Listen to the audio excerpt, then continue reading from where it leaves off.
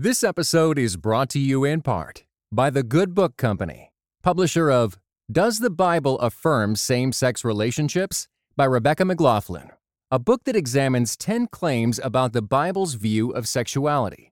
Go to thegoodbook.com/sexualethics to receive 25% off with code CT25. Hi, everybody. We're in the middle of a series on how communism in Russia impacted the American Christian church. This episode can stand on its own, but when you're done, go back and start at the beginning of Season 3. There was an article in the September 1906 edition of Cosmopolitan, subtitled The Child at the Loom by Edward Markham. It tells a now famous story, and I can't vouch for its validity, but here it goes anyway. There was a group of men on a tour. I don't know who they were or what they hoped to achieve, except that in their group was an American Indian. Maybe they wanted to see his reaction to such a big city. I mean, this was before cars took over, when the streets of New York were marked by pedestrians, horse-drawn carriages, and trolley cars. I'll post a video on the website and you can see it for yourself. Maybe they wanted to glimpse the city with fresh eyes, get the reaction of a stranger who had only known wilderness before this, who didn't understand tall buildings or the new subway system. His hosts were Christian men. They walked him through the city with its modern streets, crowds of people in suits and hats, and so many factories. You can imagine the men were pleased, taking this, in their mind, uncultured savage and showing him the town. At the end of the tour, they asked their guest what he found to be the most striking thing. Was it the waterfront, the skyline, modern technology? No, not even close. The Native American said the most striking thing for him was working children. The 1800s saw the rise of the Industrial Revolution. New technologies cropped up right and left. Demand for consumer goods, mass-produced clothing, machinery, transportation. I mean, you remember this stuff from school, right? The dark realities that accompanied industrialization. People crammed into small and dirty tenements. According to the U.S. Bureau of Labor Statistics, in 1900, 25,000 children worked in textile mills in the South alone. Those were white children.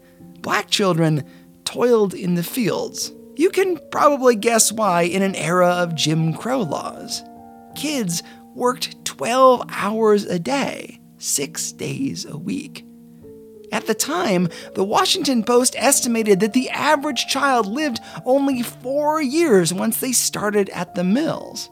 These were dangerous places filled with new machinery and chemicals and toxic gases. And these kids weren't alone. Many adults were there too, cutting, spinning, oiling, weaving, lifting in conditions that you and I would never stand for. To understand what happened with Christianity in the 1900s in the US and in Russia and why it is the way it is today, you first have to understand labor, factory conditions, struggles, and prevailing ideas about work. That Native American was wise enough to see that there were two stories going on, two competing interpretations of New York, both of them true, yet competing. One was the buildings, the hustle and bustle, the progress of industry. The other, the everyday struggles of normal people. You're listening to the show that uses journalistic tools to look inside the Christian church. We press pause on the culture wars in order to explore how we got here and how we can do better. I'm Chris Staron, and this is Truth.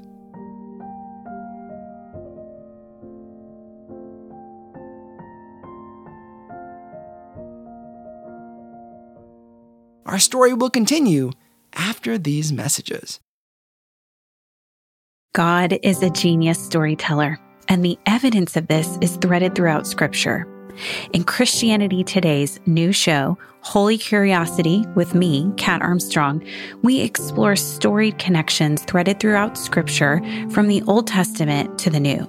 Our first mini-series, Connecting Dinah and the Woman at the Well, welcomes experts like Doctors Tim Mackey and Diane Landberg to give us insight and context into the physical location and meaning of these two stories. These stories will spark holy curiosity in your own faith, because once you see these connections, you can't unsee them. God wastes no person, place, or thing. Listen and subscribe to Holy Curiosity with Kat Armstrong on your favorite podcast platform. This season has been full of great guests, and today is no exception. Happy to do it. Yeah, thanks for reaching out. Our guide for this episode is Heath Carter. Yeah, so I'm Heath Carter. I am an associate professor of American Christianity at Princeton Theological Seminary here in New Jersey. He's also the author of Union Made and an editor on several others, including The Pew and the Picket Line. He studied a lot about themes of Christianity and labor, working people's lives, the push and pull between church leaders and people in the pews. I think I could have talked to him all day. Anyhow, before we get into labor issues, before we talk about unions and socialism and the social gospel, we need to get into how churches make their money. Really, I mean, it's an important part of the story. Just hold on a second, you'll see. Today, churches are funded by the people who go to them. But before the United States was its own country, we paid taxes, some of which went to funding churches. That's one way to keep the lights on or the candles burning or whatever it was back then, but along came the Constitution with its Establishment Clause that the government can make no law respecting one religion, and threw a wrench into the whole works. Here is Professor Carter. So meaning that churches are not going to get any money from tax revenues and whatnot. So this is a pretty big deal. And now we had to ask this question, how are we going to pay for church? This is the way we had done it for a long time. Could churches survive? What we know now is that, and a lot of debates about this, but sociologists and historians alike think that probably disestablishment ends up being a really good thing for the churches in terms of numbers and support, that when you make church participation voluntary, as it becomes in the early United States, it unleashes certain dynamics that overall create more energy in the kind of church marketplace, if we can call it that. And there was nevertheless this kind of question, just very pragmatically, of how do we fund these organizations now? Maybe bake sales, walkathons, Etsy, start a Patreon page? There are no bad ideas during brainstorming, right?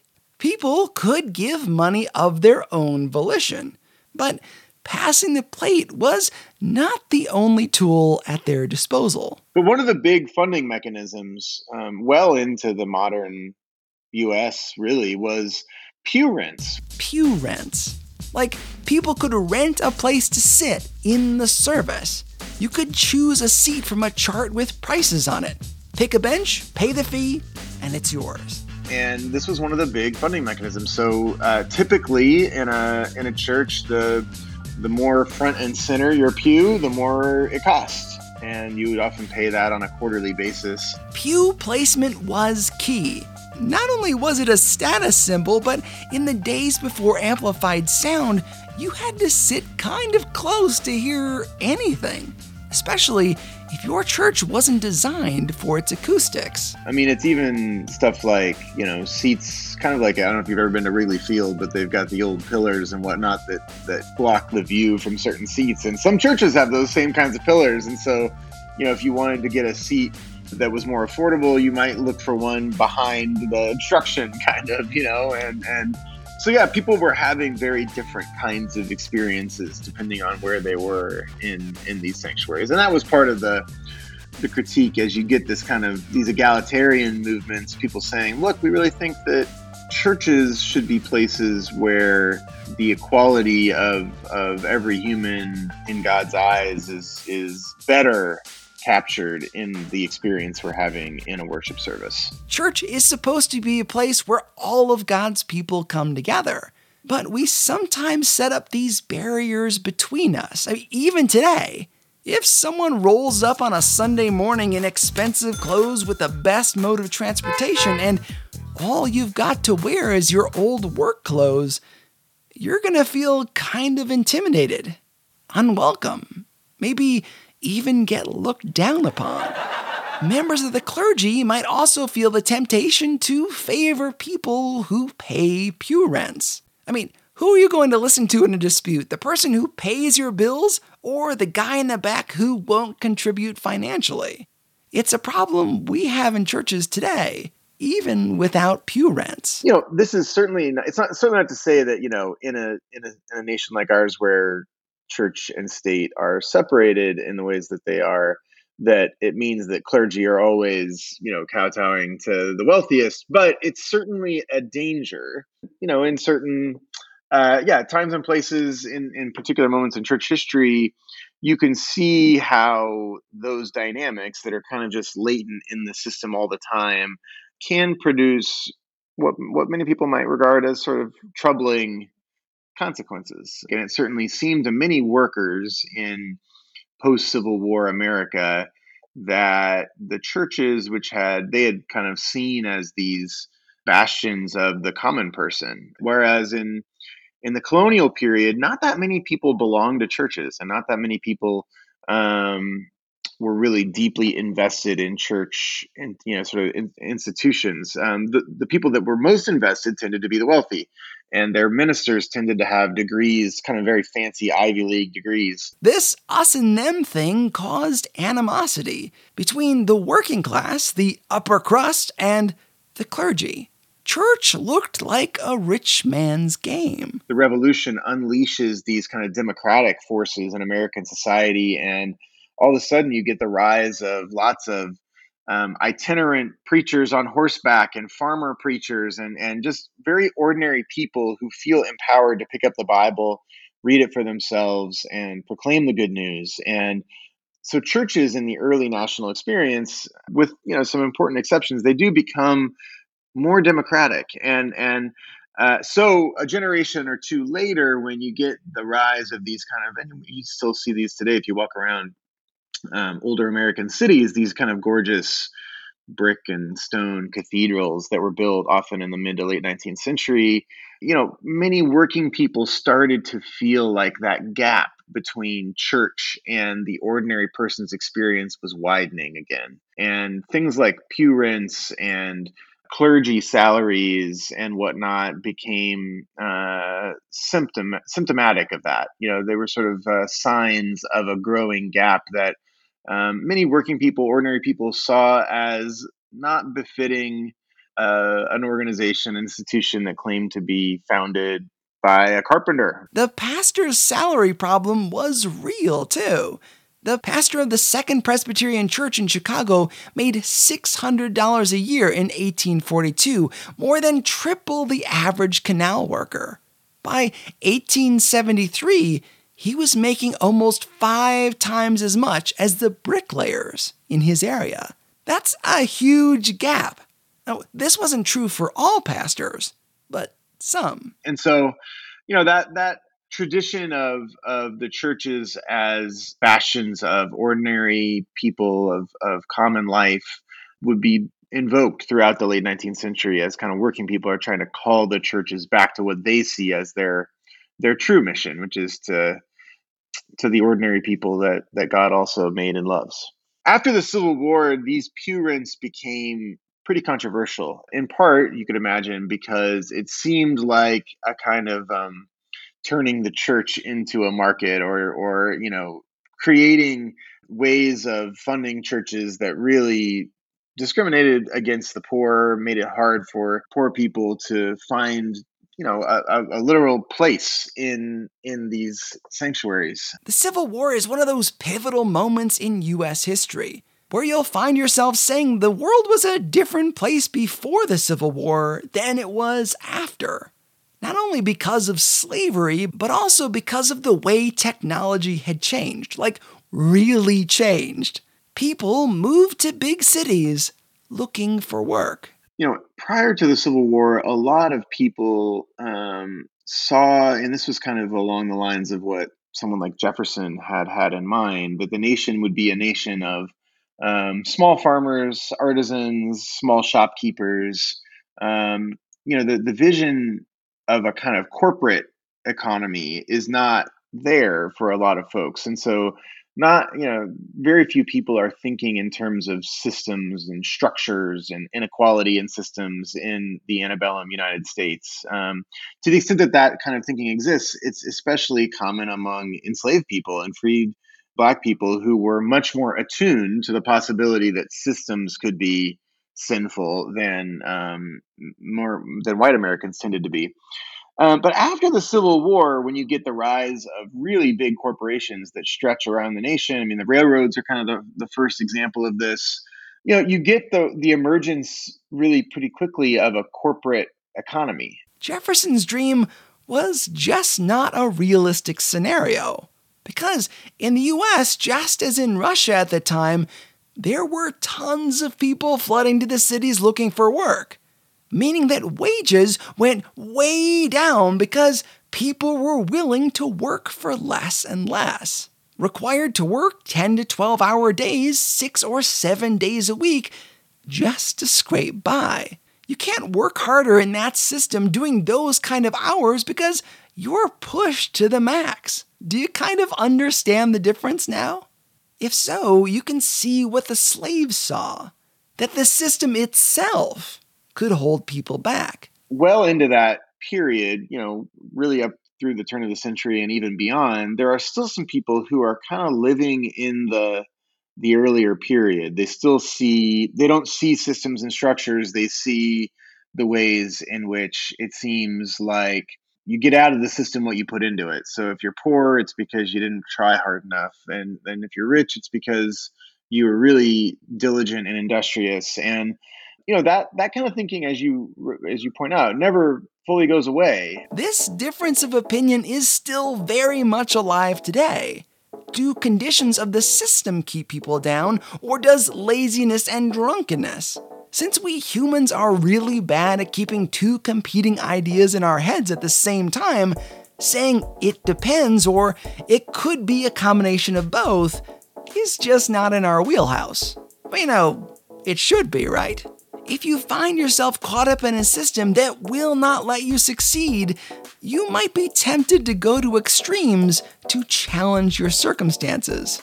That's how ideas like those of Karl Marx became appealing. Because at least he was willing to criticize, to point out the system that kept people down. And in the process, got millions of people killed. To understand what came after all this, we have to glimpse into the world of what it was like to be a worker back then. It's really only by the mid-19th century, so 1850s, 60s, 70s, that you start to get the rise of these big cities. A place like Chicago has 100 people in 1830. But by 1900, Chicago was the 5th largest city in the world. Not the country, the world. Out of nowhere. This was pre-Navy Pier, pre-Field Museum, pre-weird reflective bean thing. It was not a nice place to live. People talk about the shock cities of this period because the reality was just that at every level, these were pretty inhumane environments. They were terribly polluted. They were housing conditions were atrocious. I'm writing right now about a chapter about a woman named Mary McDowell who moved back of the yards in Chicago. This was one of the kind of hardcore urban neighborhoods of this period, and she just talks about living a few blocks from these packing plants where animals are being slaughtered in a kind of industrial fashion, and the ways that she would wake up in the middle of the night choking because of the stench in the air. Horses were the main mode of transportation, which means a lot of waste in the streets. and on your shoes and clothes. Then you had to go to work. You have no protection, and you have no many of the things that had made work meaningful for people for a long time were also being kind of taken out of the system. So whereas for centuries you have these guilds, right? These are um, societies of skilled workers who have uh, you know closely guarded secrets. Whether you're a shoemaker or a barrel maker, a cooper, a blacksmith, these were organizations, societies of workers that had guarded and preserved the secrets of their trade over the course of a long, long time. With industrialization, skilled workers faced a real threat. Those trades and their secrets basically get exploded almost overnight. And you have, for example, in the packing plants in places like Cincinnati and eventually Chicago. Packing plants are where animals are killed and their meat is processed into, steaks, chicken wings, ground beef, basically anything you put barbecue sauce on. It's actually, it turns out, it takes a lot of know-how to really butcher a cow or a pig in the right way, and there are hundreds of cuts involved, and it would take a skilled master craftsman years to teach an apprentice how to make all those cuts and to do it right. And typically in the past, the apprentice would often have lived either in the house with the master craftsman and his family, or maybe just right nearby. And so there was this kind of relational dimension to the guilds as well. So it was possible for a person to get to know every single cut. If I slice here, we get pork chops. This area here becomes bacon. It's a skill. What happens in the meatpacking plants is that whole process gets divided up to where every worker is making, say, one cut. So now you have 220 people or whatever, each making one cut. So instead of identifying the rump roast, the meaty ribs, the pig's feet, knowing your trade, you might just make one cut. It was possible that your whole day, your whole career could be pork chops, pork chops, pork chops, pork chops, possibly the rest of your life, meaning boredom and repetitive stress disorders. Meat was processed quickly, but it spelled unemployment for skilled workers. And what that means is, it's faster and it's more efficient. You can certainly slaughter a lot more animals that way. It also means that if you're on the line and either you cut your arm off because of an accident, because you're moving so quickly, the foreman on the factory floor is pushing you to move so quickly, you're easily replaced, right? Someone else can slot in there and they spend an hour teaching you how to make that one cut, and then boom, you're replaceable. Same thing if you have a complaint about your working conditions, right?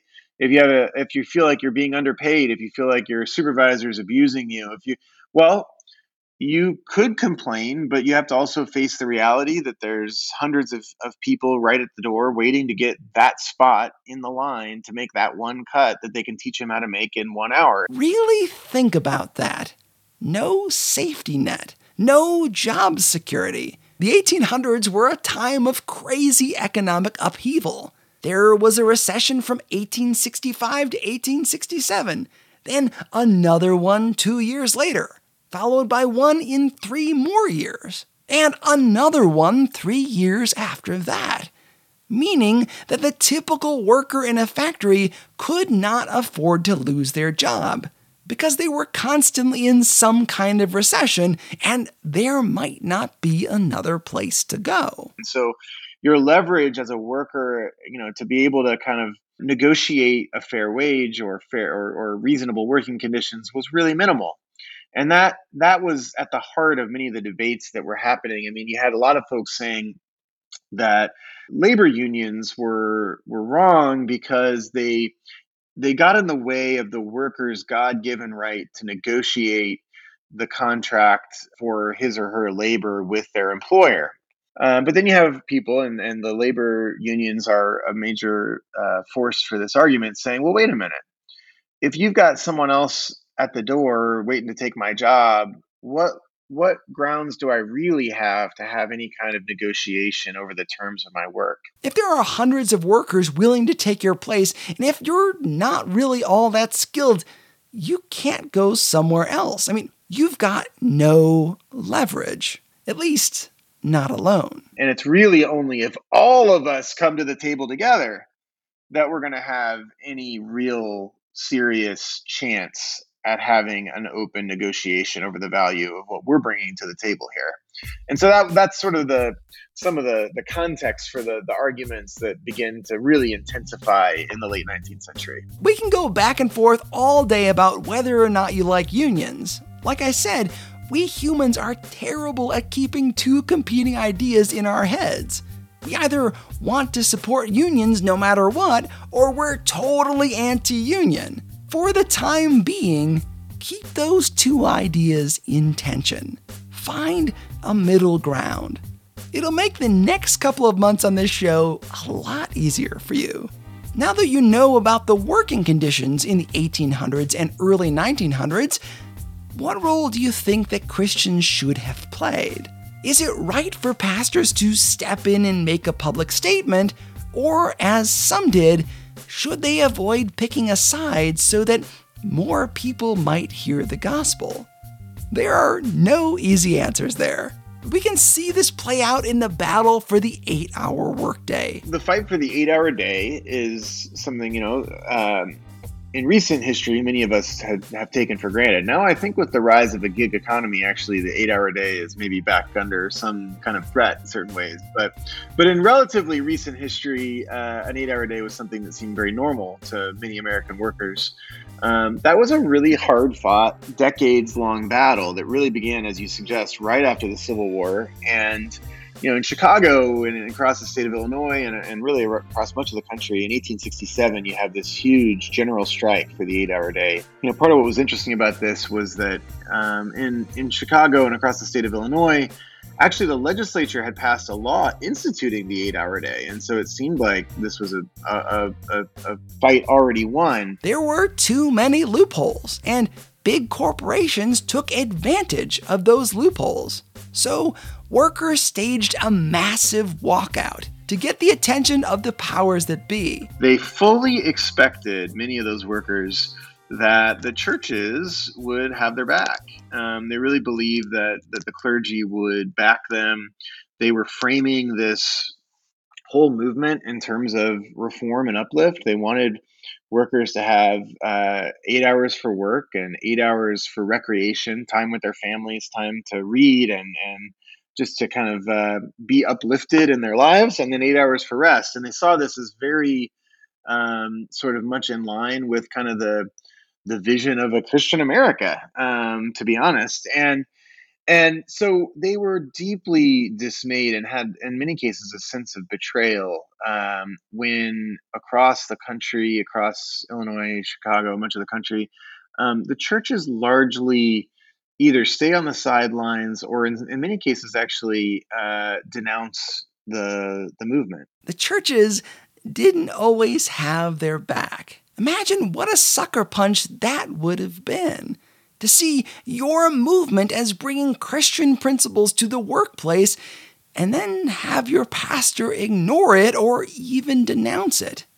Talk about a crisis of faith. The reasons for that are complicated, but certainly for many workers, they experienced it as a betrayal, and they saw the fact that the clergy had become too close to the wealthy. All of a sudden, these beautiful church buildings and the pew rents and clergy salaries and all those things, which you don't find a lot of complaints about in the 1850s, say. But by the 1860s and 70s, all those things suddenly take on a new meaning, as it seems like the churches are kind of lining up with bosses. Those buildings and those salaries start to seem like evidence of the betrayal. And that becomes a kind of, source of a lot of moral indignation on the part of workers for decades. This is a topic we're going to cover for the next few weeks, so let's take the rest of our time to ponder some big ideas. First, let's frame this challenge that I've given you about labor. about avoiding extremes with two competing ideas. There's this quote from F. Scott Fitzgerald that I think about a lot. You've probably heard it. The test of a first-rate intelligence is the ability to hold two opposed ideas in the mind at the same time and still retain the ability to function. He went on to give an example of what he meant. One should, for example, be able to see that things are hopeless and yet be determined to make them otherwise. Two opposing ideas. That it's hopeless to do something and yet believe that you're going to try anyhow. That's a pretty good example. Realizing that two things can be true at the same time.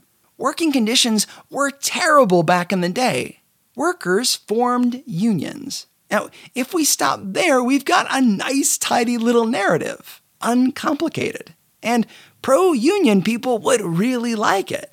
But it's too easy.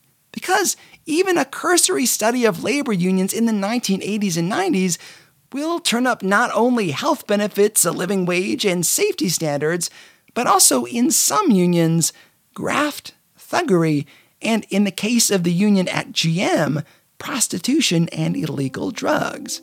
Those of you who are anti-union may only see that side of the story. The challenge going forward is to see both. Think about that tour from the beginning of the show. A group of Christians walking a Native American through New York City. I love this story because it cuts to the heart of the issue. We get so dazzled by progress, the titans of industry like Rockefeller and Carnegie, of their empires, of contributions to efficiency, the way they helped usher in the modern world. And we miss the children working in sweatshops. Both parts of the story are true. To only focus on one is to miss the point.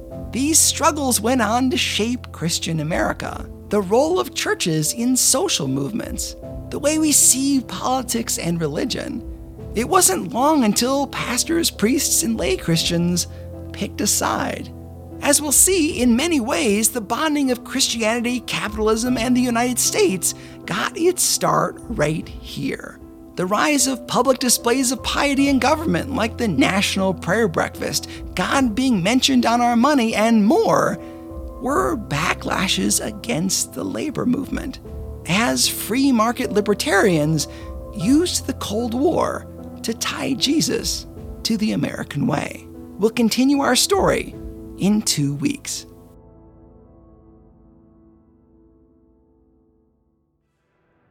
I'd love to hear your ideas about Christianity and labor.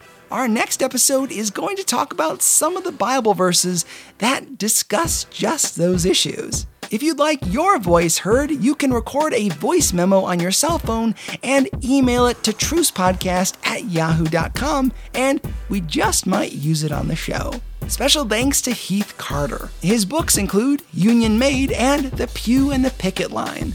There are 2 other books I've used a lot for reference in this series. The first is One Nation Under God by Kevin Kruse, and the other is The Evangelicals by Francis Fitzgerald. You and I are in a really special place right now. Something unique is happening. Together, we're testing the boundaries of what Christian media can be.